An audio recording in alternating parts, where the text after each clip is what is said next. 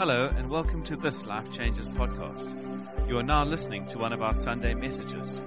If you'd like to know more about Life Changes, you can visit us on Facebook, Twitter, or Instagram. Now lean in and enjoy. Good evening, everyone. It's lovely to be together. There's a lot on the go with Life Changes Church, and we're so excited for what lies ahead of us with this fast and with what else God has for us this week ahead. But my name is Gabe Phillips, as Mark has mentioned a couple of times. Privileged to preach this evening. And this evening, with the time allotted to me, I want to do a simple task. I want to preach on a verse that is so well known to Christendom and the church. It's one verse. Some of you are like, we'll be out of here in 5 minutes. You haven't heard me preach before. Anyway, but one verse. And if you haven't heard a sermon on it, you would have definitely maybe spotted it embroidered on one of your granny's pillowcases at her house. Or at the very least, you would have definitely seen this at the back of a taxi as they cut you off in traffic. And you would have said, God bless you. It's in Matthew chapter 6, verse 33, and the scripture will be behind me. But this is from the New Living Translation. It says this. It says, above all else, seek the kingdom of God and His righteousness, and all these things will be added to you. It's so short, I'm going to read it a second time. It says this, above all else, seek the kingdom of God and His righteousness, and all these things will be added to you. Let's pray this evening. Father, as we gather now after singing songs of worship to you, opening our hearts afresh to you, as we hear the exciting things that you're leading us into as a community, I pray for this moment right now, that tonight, God, that as we get to work with your word, would we find that your word is getting to work with us. I pray, Father, where we need challenge, where we need courage, or whether we need comfort, I pray, God, would your word work in every single heart here. In Jesus' name I pray. Amen. Amen. Massive privilege to be able to preach. But as I read that verse, we can leave that verse up if it's possible from the back there, Wes. Above all else, seek the kingdom of God and His righteousness, and all these things will be added to you. If we did a straw poll quickly, and we had to say, what is your favorite part of that verse? I think if I'm honest, and I think if we were all honest, we would all say, our favorite part is the part at the end that says, all these things will be added to you. Who wants all these things? When Jesus says all these things, on the back of Him preaching, Jesus in Sermon on the Mount, Jesus preaching about, don't worry about where you'll live, don't worry what you'll eat, don't worry about your clothes, about your food and your drink. He's saying, don't worry about these things. He gets to the pinnacle of this Sermon on the Mount. He says, and all these things will be added to you. I'm the guy who underlines all these things and says, Jesus, I'm in for all these things. I don't know about you. Am I the only sinful person here that goes all these things? Thank you for saying amen to that, Mark. All of you are either really godly people or liars. But we'll go with liars at this moment. But all these things, because I don't know about you, but I have this appetite in my heart that when it seems like all these things are being added to my life, I'm doing good. When the payday has come and money's in the bank, I'm doing good. I'm happy. It's like, hey, this is going to be a good month. When the family are healthy and they're doing well, all these things are being added. I feel like I'm moving forward. When work is going well, it feels like I'm moving forward. When Liverpool is still top of the log at this late in the season, I'm moving forward. All these things are being added to my life. It feels that way. What does this actually mean? I want to tell you firstly, before we get anywhere else with the scripture, that when it says all these things will be added to you, I want to tell you that God promises that He'll be your provider. I love that in that scripture. I'm not trying to gloss over this. I think this is a profound thing. When He says all these things will be added to you, He is actually saying that I will supply all your needs. So much so that in the early part of Scripture, in the Old Testament, God used to self-disclose Himself to Israelites by this name, Jehovah Jireh. He says, I am Jehovah Jireh, the God who provides. That is who He is. It's in His character and His nature. He reveals Himself again and again as a Father who provides. Not as a butler who answers our beck and call. Not as a taskmaster who drives us with a whip. No, but as a Father who says, I want to add all these things. This should get us excited. This should get you stirred in your heart that actually tonight God is wanting to say, I want to add all these things to your life. Good things. He wants to provide for you. The problem is, this evening, as I read that scripture, that all these things is not the first all in the verse. That's the problem this evening. And I want to suggest to you that actually it's not a problem, but actually it's an invitation for something that God wants to do with us, especially this week as we lean into a fast together. What I'm meaning by that is that there is a promise for provision, for miracles, for breakthrough in this verse. But actually as we see the promise for provision, miracles, and breakthrough and all these things to be added, there's actually a priority that precedes the provision. There's actually a decision to be made before we see God's hand unleashed in our lives. So I want to help us this evening that if we want to see all these things, we need to understand what comes first. Is that all right? Everyone nod to me this evening. Give me a wave. Smile and wave, boys. Thank you very much, everyone. It's good to be together. 3 things very simply and quickly this evening from this text that I see that leap out of me. Number 1, as I read this text, I realize that Jesus is giving us and pushing us to a new priority. A new priority. The verse starts off by saying, above all else. The first all that precedes all these things is above all else. And I don't know about you, but for me, my heart often leaps into different directions. If I say, what is the above all else? The thing that's top of mind, the thing that motivates my desires, that pushes me onwards in life, that gives me joy. Often the above all else in my life is, above all else, bring on payday. Thank you. If one honest person. Because, especially this time in January, 16th of December was a long time ago. 2-minute noodles are coming out and the butter's getting really, really thin on the toast at this time. And I'm going, above all else, make it through to payday. Or maybe for you, you've bought into this thing, above all else, keep the spouse happy. Because they've told me happy wife equals happy life. It's not biblical, but it could almost be up there. Or the above all else in your life. Maybe for you, it's as Virgin Active preached to us at this time of year. Above all else, get healthy. Get your discovery age down to the appropriate age limit. Somebody, that's a word. It's a prophetic word. I don't know whoever's here. I don't know what your above all else is, but actually as we find in this passage, the scripture, Jesus is saying above all else, He's giving them a new above all else, and this is tacking on at the back end of a sermon that's been preaching about, Jesus preaching about worry, about where people are going to find their food, where they're going to find their drink, where they're going to find their living space, their futures. He's saying actually above all else, I'm giving you a new priority that needs to come and supersede the old ones in your life. And actually Jesus is saying to an anxious and distracted people in the scriptures, but I believe He's saying this to an anxious and distracted people here today. He's saying actually, I need you to fix your focus. I need you to fix your focus. What I mean by that is that Jesus is actually in this scripture is directing us to the principle of first. It's something you'll see in scripture. The principle of first is something that you'll see in life. I want to say this, is that what you give your attention or focus to first will determine whether you will last. That was so good and so tweetable. I need to say it again. What you give your attention or focus to first will determine whether you will last. What I mean by that, other stories tell us this. It says that what you worry about shows me what you are worshiping. Another theologian said it even better. He said, what you worry about shows me where you think your provision is coming from. What are you worrying? What is your above all else that you think, if I just get that, then I'll be happy. If I just get that, then I'll be peaceful. If I just get that, then I'll feel clean and better in life. Better about myself. What you worry about shows me what you are worshiping or where you think your provision is coming from. Let's do a litmus test here. Let's just get really real this evening. What's the first thing you do when you wake up in the morning? The first thing. Tell your kids to be quiet.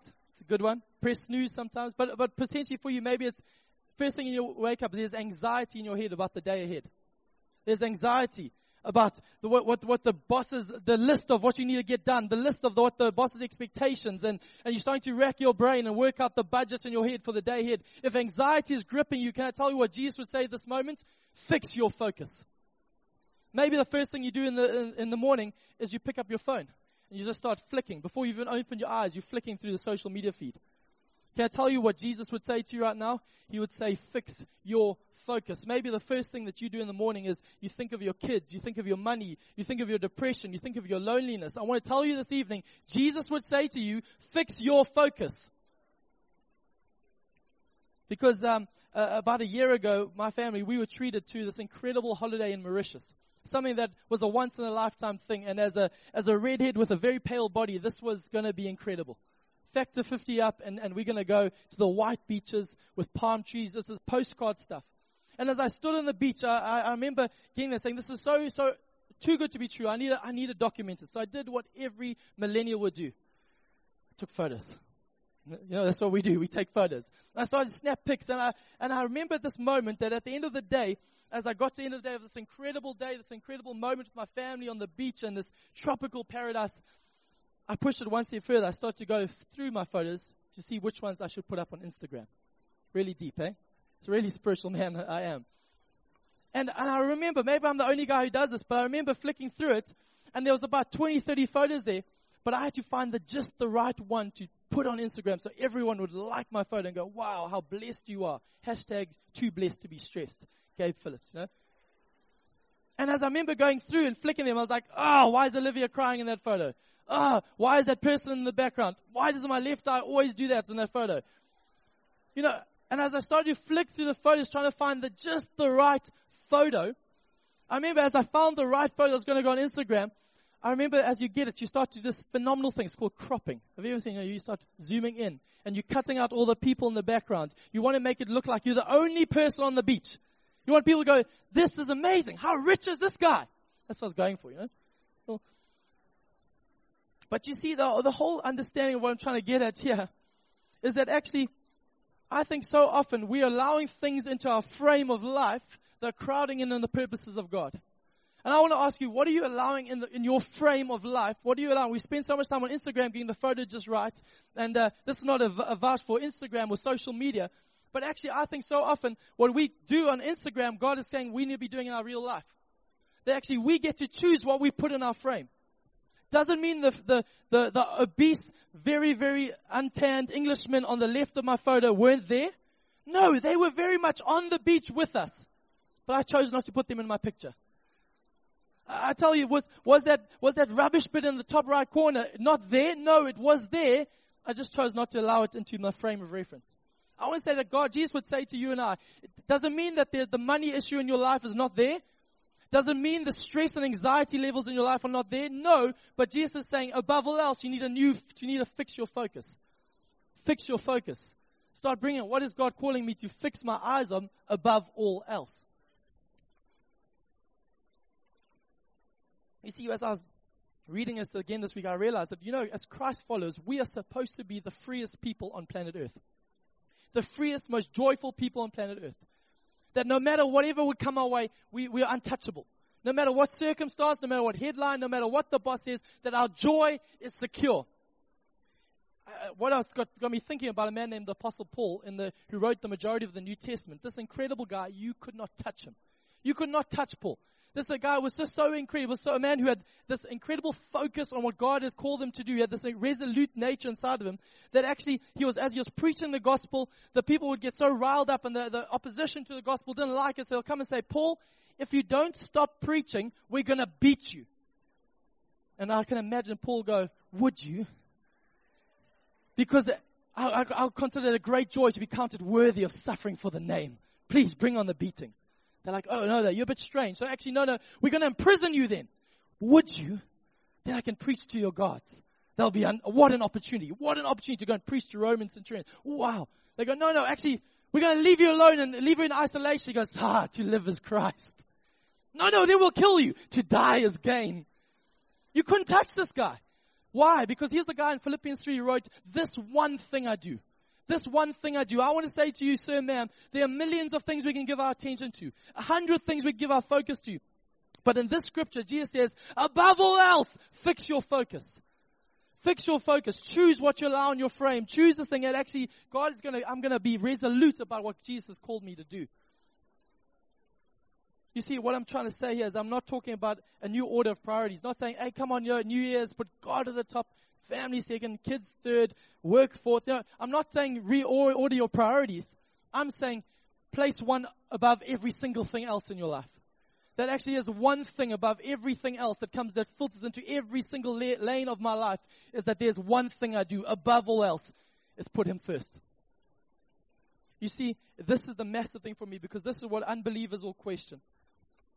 They'll ask us, why are you stressed? And why have you got peace in the stressful moment? Why are you not stressed with economic recession? Why are you not stressed with petrol prices going up? Why are you not stressed with work cutbacks? Why are you not stressed with tough health moments? Why are you not freaking out and falling apart? Why? Because I've got a different above all else. The world will fall apart because their above all else is as long as the nation still stands. The other one above all else is as long as my relationships are going right. But we are a different people. We are people with a superior above all else. Our emotions, our futures are dictated not by the way the nation goes, not by the way the bills are written, not by the economy, not by our relationships. Our futures are dictated by, above all else, seek first Him. I want to say in the scriptures, Jesus is saying there's a new priority. I've got a different focus, and above all else, that frees me from worry. Secondly, this evening from this text, I see, number one, there's a new priority. Secondly, I see that there's a new pursuit. Something Mark touched on a little bit earlier. The scripture goes on and says, above all else, seek. Seek. Now, I want to tell you this, that Jesus didn't get up and say, above all else, go to church and listen to somebody preach. And yet that's what the majority of Christendom do. That's the height of their Christianity. Is that once a week I'll go and I'll hear someone else preach to me, and then I'll drag my way through the week, and then I hope I can make it back next week to a little bit of a top-up. That's the lowest form of Christianity. Church is wonderful, but if that's the highest point, you are in trouble, sir, ma'am. Because actually, this is what he said. He said, above all else, you seek me. He puts the onus not on a corporate people, but on individuals taking responsibility for their own faith to walk with Jesus. You know, and I love this understanding. As I read it, I started to write in my notes that this is not a dead, passionless thing. He didn't say, above all else, come and just be uniformed in line, come get ready and just, I'll give you the rations for the day. No. He says, above all else, come seek me, because I'm a father who wants to provide for you. And this is a wild, passion-filled thing. And there's a quote by C.S. Lewis who says this: the problem is not that your desires are too strong, but rather that they are too weak. Not that your desires are too strong, but rather your desires are too weak. What is he meaning by that? For too long, my Christianity was determined by me trying to suppress my desires. Anger, suppress it. Lust, suppress it. Greed, suppress it. And too much of people's Christianity is suppressing their desires rather than unleashing them in the right way. We were made for passionate seeking, release our emotions, but on the right place towards Him.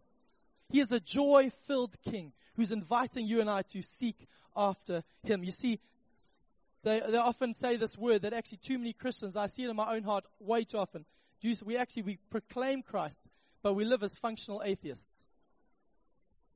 We speak Christ. We say the things. We know the right songs. We know the right moments. We actually lift our hands because we know I raise a hallelujah. The hands go up at that moment because we know church. But then actually our lives don't look like things that are people who are seeking after Him. That's what I call functional atheism.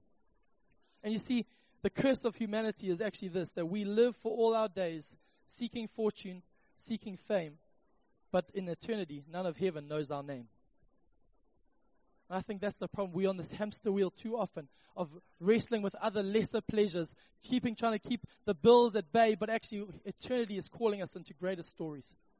Eternity is calling us further. And actually I want to say strongly to my own passive heart that always tends to lukewarm living. This is me preaching to myself that in eternity, Jesus will not congratulate you or me on our comfortable retirement package. Well done, you saved up well and your last 20 years were wonderful. You did so well. Now, retirement is wonderful. Saving up for retirement, great. Don't hear what I'm not saying. But actually, John Piper tells a story in a book called Don't Waste Your Life, which I got given when I was 21. If somebody gives you a book saying, don't waste your life, still I'm like, wow, what do you think I'm doing with it? Anyway, that's an aside.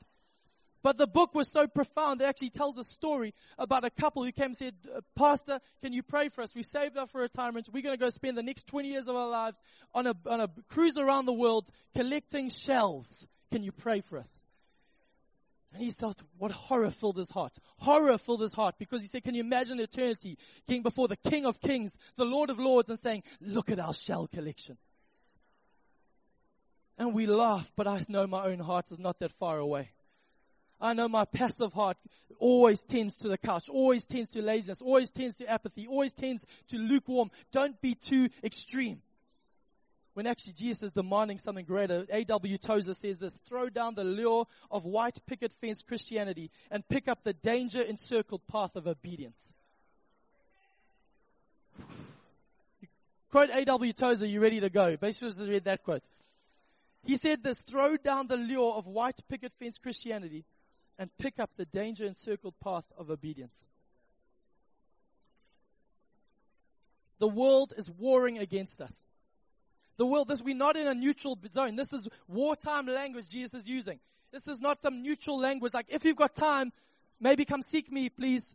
No, this he's saying there's new priorities and a new pursuit. And he's saying that actually everything on this world, if you read the preceding scriptures, everything in this world is moving towards the rubbish dump. Everything. You get a new car, you drive it out, it depreciates in a second. You get the iPhone 10, you're excited, then you realize iPhone 11 might be coming up very soon. Depending on what Tim Cook's got for us. But everything is moving to the rubbish dump. Nothing is getting better. Everything is getting older. Even yourself, you are closer to death than when you first arrived. Yeah, let that hit you. Bam. Welcome to Sunday night. But I want to say, don't waste your life on collecting, on hoarding, and winning people's praise, because the people who applaud you today will boo you tomorrow. They did it to Jesus. Hosanna! Blessed is he who comes in the name of the Lord, they said of Jesus one day. Turn the page, it's the same crowd who's saying crucify him. You spend all your time worrying about what that person thinks of you, who's liking your social media feed. What is your employer saying? What are people saying? What's the family saying about you? When actually it's not what they say, it's what he says. What his voice is declaring over your life. I want to say, lay hold of him. You will not be satisfied with anything else. Can I wreck you right now for the rest of your life? If you do not lay hold of Christ, you will never be fully satisfied. You'll never be fully satisfied. You'll try. But here's the greatest news, is that actually Jesus is not hiding from us. He's hiding for us to find him. Jesus is hiding for us, not from us. It's the understanding I've got, and it's a poor metaphor. But with my little girl, Olivia Grace, we play hide and seek. She calls it hiding. Hiding. One day she'll know what a real hiding is. But anyway. But we play hiding. And she'll go behind the curtain. And she'll hide. And when I find her, then she'll say, Dada, hiding. And then I'll have to go and hide. Now let me tell you, the goal of that game is not for me to find the most amazing hiding place in between the sheets on the top cupboard, where she'll never find me. That is cruelty at the highest level. And actually, there's no joy in it for me. The joy for me as a dad is when she comes around the couch and screams in the light, Dada! Because she's found me. That's our Heavenly Father. He calls you, will you come and seek me? Not in a cruel way, not because he's withholding, but because he says there is joy and pleasure in the pursuit of me. Jesus is saying in the scripture, there's a new priority, there's a new pursuit. And finally this evening as I land, and this is something that for a long time I didn't understand until it leapt out of me recently. There's a new understanding of the person of Jesus in the scripture. Priority, pursuit, person. What I mean by that is Jesus says this. He said, above all else, seek the kingdom of God and his righteousness. Now you see, I want to tell you, the scripture doesn't say, seek the kingdom of God and your righteousness. It doesn't give us a new moralistic way of becoming a better person. This is not Jesus beating his chest saying, be better people, come on! Be better Christians! He's not ramming home, make the promise and keep the promise. Actually, he's pointing us to a different set of righteousness, not our own, but somebody else's. Now, let me tell you what I'm trying to get at here, is that this is actually the pinnacle of a sermon called the Sermon on the Mount, Matthew 5, 6, and 7, where Jesus is not giving a new moral standard of living. He's not giving a new code to live up to. He's actually raising the bar so high that will drive us to run to a Savior.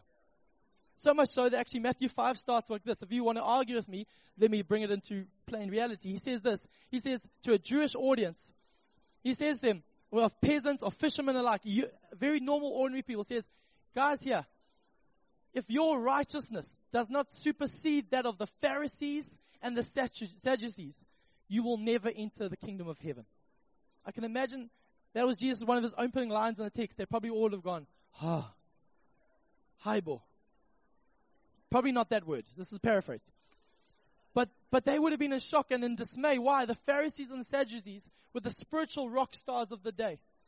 In that reality, they were the guys that you dreamt you'd be like. Those guys are so holy. They're the holiest of guys on planet Earth. They're the closest we'll ever get to God is those guys, those superstars. And Jesus is saying to ordinary folk like you and I, saying, if your righteousness is not better than those guys, you'll never enter the kingdom of heaven. What Jesus is doing, if you go read this text, is actually he's raising the bar higher and higher and higher until we go, impossible. Who can do that? Jesus goes, glad you asked. There's only one. And I'm the one. Jesus is saying, I'm the only one who can reach that standard. I'm the only one who can maintain that standard. I'm the only one who holds that standard. And actually, the greatest news of all is Jesus is actually in this text is saying, declaring loudly over our lives, no one is righteous. Welcome to church tonight. This would not be a popular thing to say to your neighbor, but this is good. None of you are righteous. Not one. Apart from Jesus. This is the greatest news, is that actually, that the quicker we can admit that we fall short, the quicker we can run to find Him in grace. The quicker we realize our own weakness, the quicker we find His strength. And this is what Jesus is pointing to. As I land, I tell this story. It's a quirky story from years ago that gripped my heart about a London art collector. And he was a man who was famous in the London community for having priceless art in his collection. He had spent all his money and all his days getting all this artwork together of the masters, of the great masterpieces lining his hallways. But when he died, there came a rumor that actually his family going to have an auction to sell off these paintings, so they didn't want to have to keep them. So the art collectors of the day all jostled in position. They wanted to be at this auction. And as they arrived at this auction, on the day that was ascribed to them, they're so excited as they started, all the people with the velvet gloves brought all the paintings out parading before them. And the art collectors were going, oh, this is going to be a field day. We're going to get some of the most priceless art. And as the executive of the will stood up and said, before we begin with this auction, there's a proviso in the will that actually we have to begin with the first personal painting that his son, whose 4-year-old son did. It's a self-portrait of his 4-year-old son, and it's a bit of a scraggly one, but it meant a lot to the family. Can we get this one out the way? And they brought this little painting out to the front, and all the art colleagues are standing their hands going, this is weird. Just get to the good stuff. Get to the good stuff. Move that one. Bring out the other paintings. And as it was awkward and quiet, I said, we'll start the bidding at £5. One of the employees of the guy who had died said, actually, you know what? I recognize the value of that because it's sentimental. I was a part of this family. I knew the boy. I knew the family. I'll pay the £5. I said, cool, sold to the man in the front row. The guy's like, good, let's get on to the good stuff. And then the executive of the will kept reading and said, actually, the auction is over because there's another proviso in the will that actually said, whoever buys my son gets it all. Maybe a trite, silly story. But there's something that's gripped my heart that actually, in this story, is that when you know Jesus as your above all else, you will find Him to be all these things. I don't know what leapt into your mind when I said all these things will be added, and you started going with your shopping list. I would love those things. I tell you, when you reorient your priority and your pursuit around Jesus Christ, you realize that He alone is more than you could ever have asked for, dreamed, or imagined. That actually Christ is our healer. That Christ is our deliverer. Christ is our joy. Christ is our peace. Christ is our righteousness. That we become the freest people because we get unhinged from stuff as we see Him for who He truly is. This evening, if I call the band up, please, we're going to have communion together. Is that I know in this room there are many people here who are desperately needing financial breakthrough. I know that. That in this room, there are people whose hearts are really painful right now and desperate for healing. There's people here who have been fighting health battles for a long time and praying, God, would you heal me?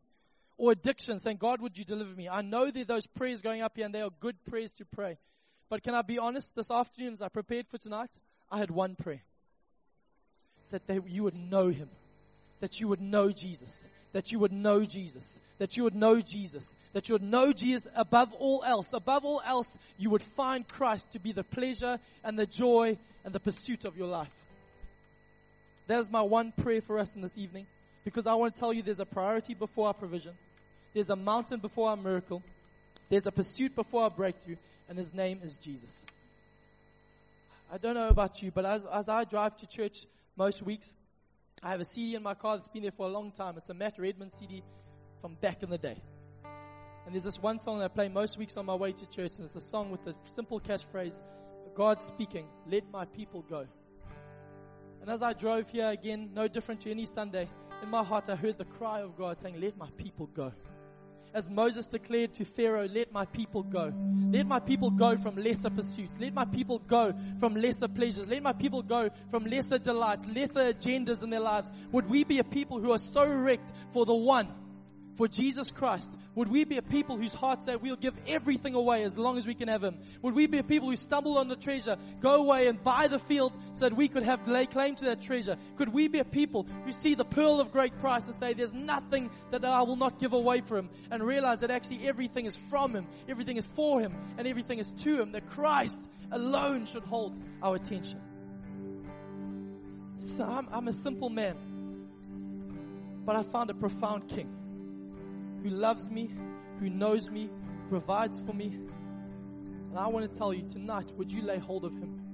Because He's laid a hold of you completely when He died on the cross for us. Can we stand to our feet?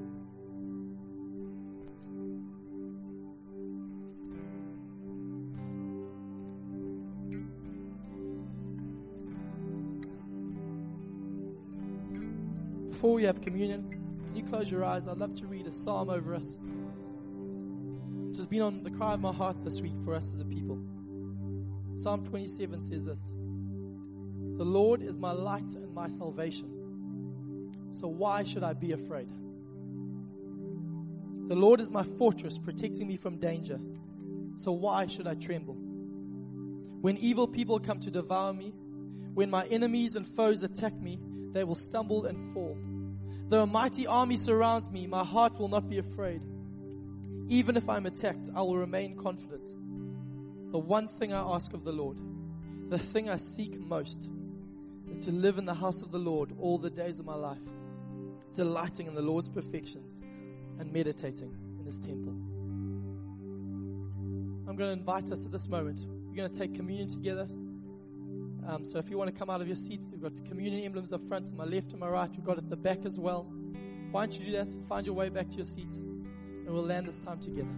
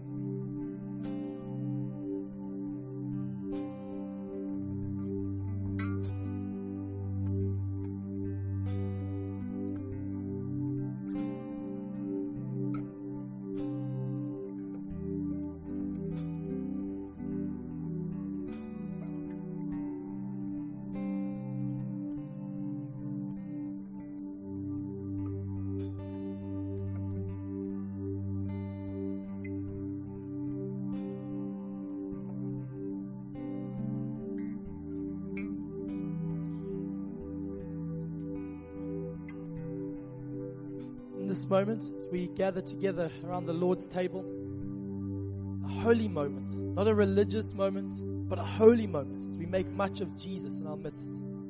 As we turn our eyes from lesser things, we turn our eyes from other agendas, and we say, Jesus, I'm fixing my focus, and you above all else needs to take precedence in my life. Right now, as we take communion together, can I ask you, allow the Holy Spirit to search your heart, as you say, what is the above all else that dictates my emotions, my feelings, my joys, my peace? What are the above all else's that I need to lay at His feet tonight? Allow Christ to become the superior pleasure, the superior pursuit, the superior priority in your life. As we do that, we lift Jesus up. We exalt Him over our lives. And it's not us making more promises, but it's us saying, Jesus, we respond to your grace afresh and fall on our knees and say, you are all we want. You will sustain us. Let's take communion together.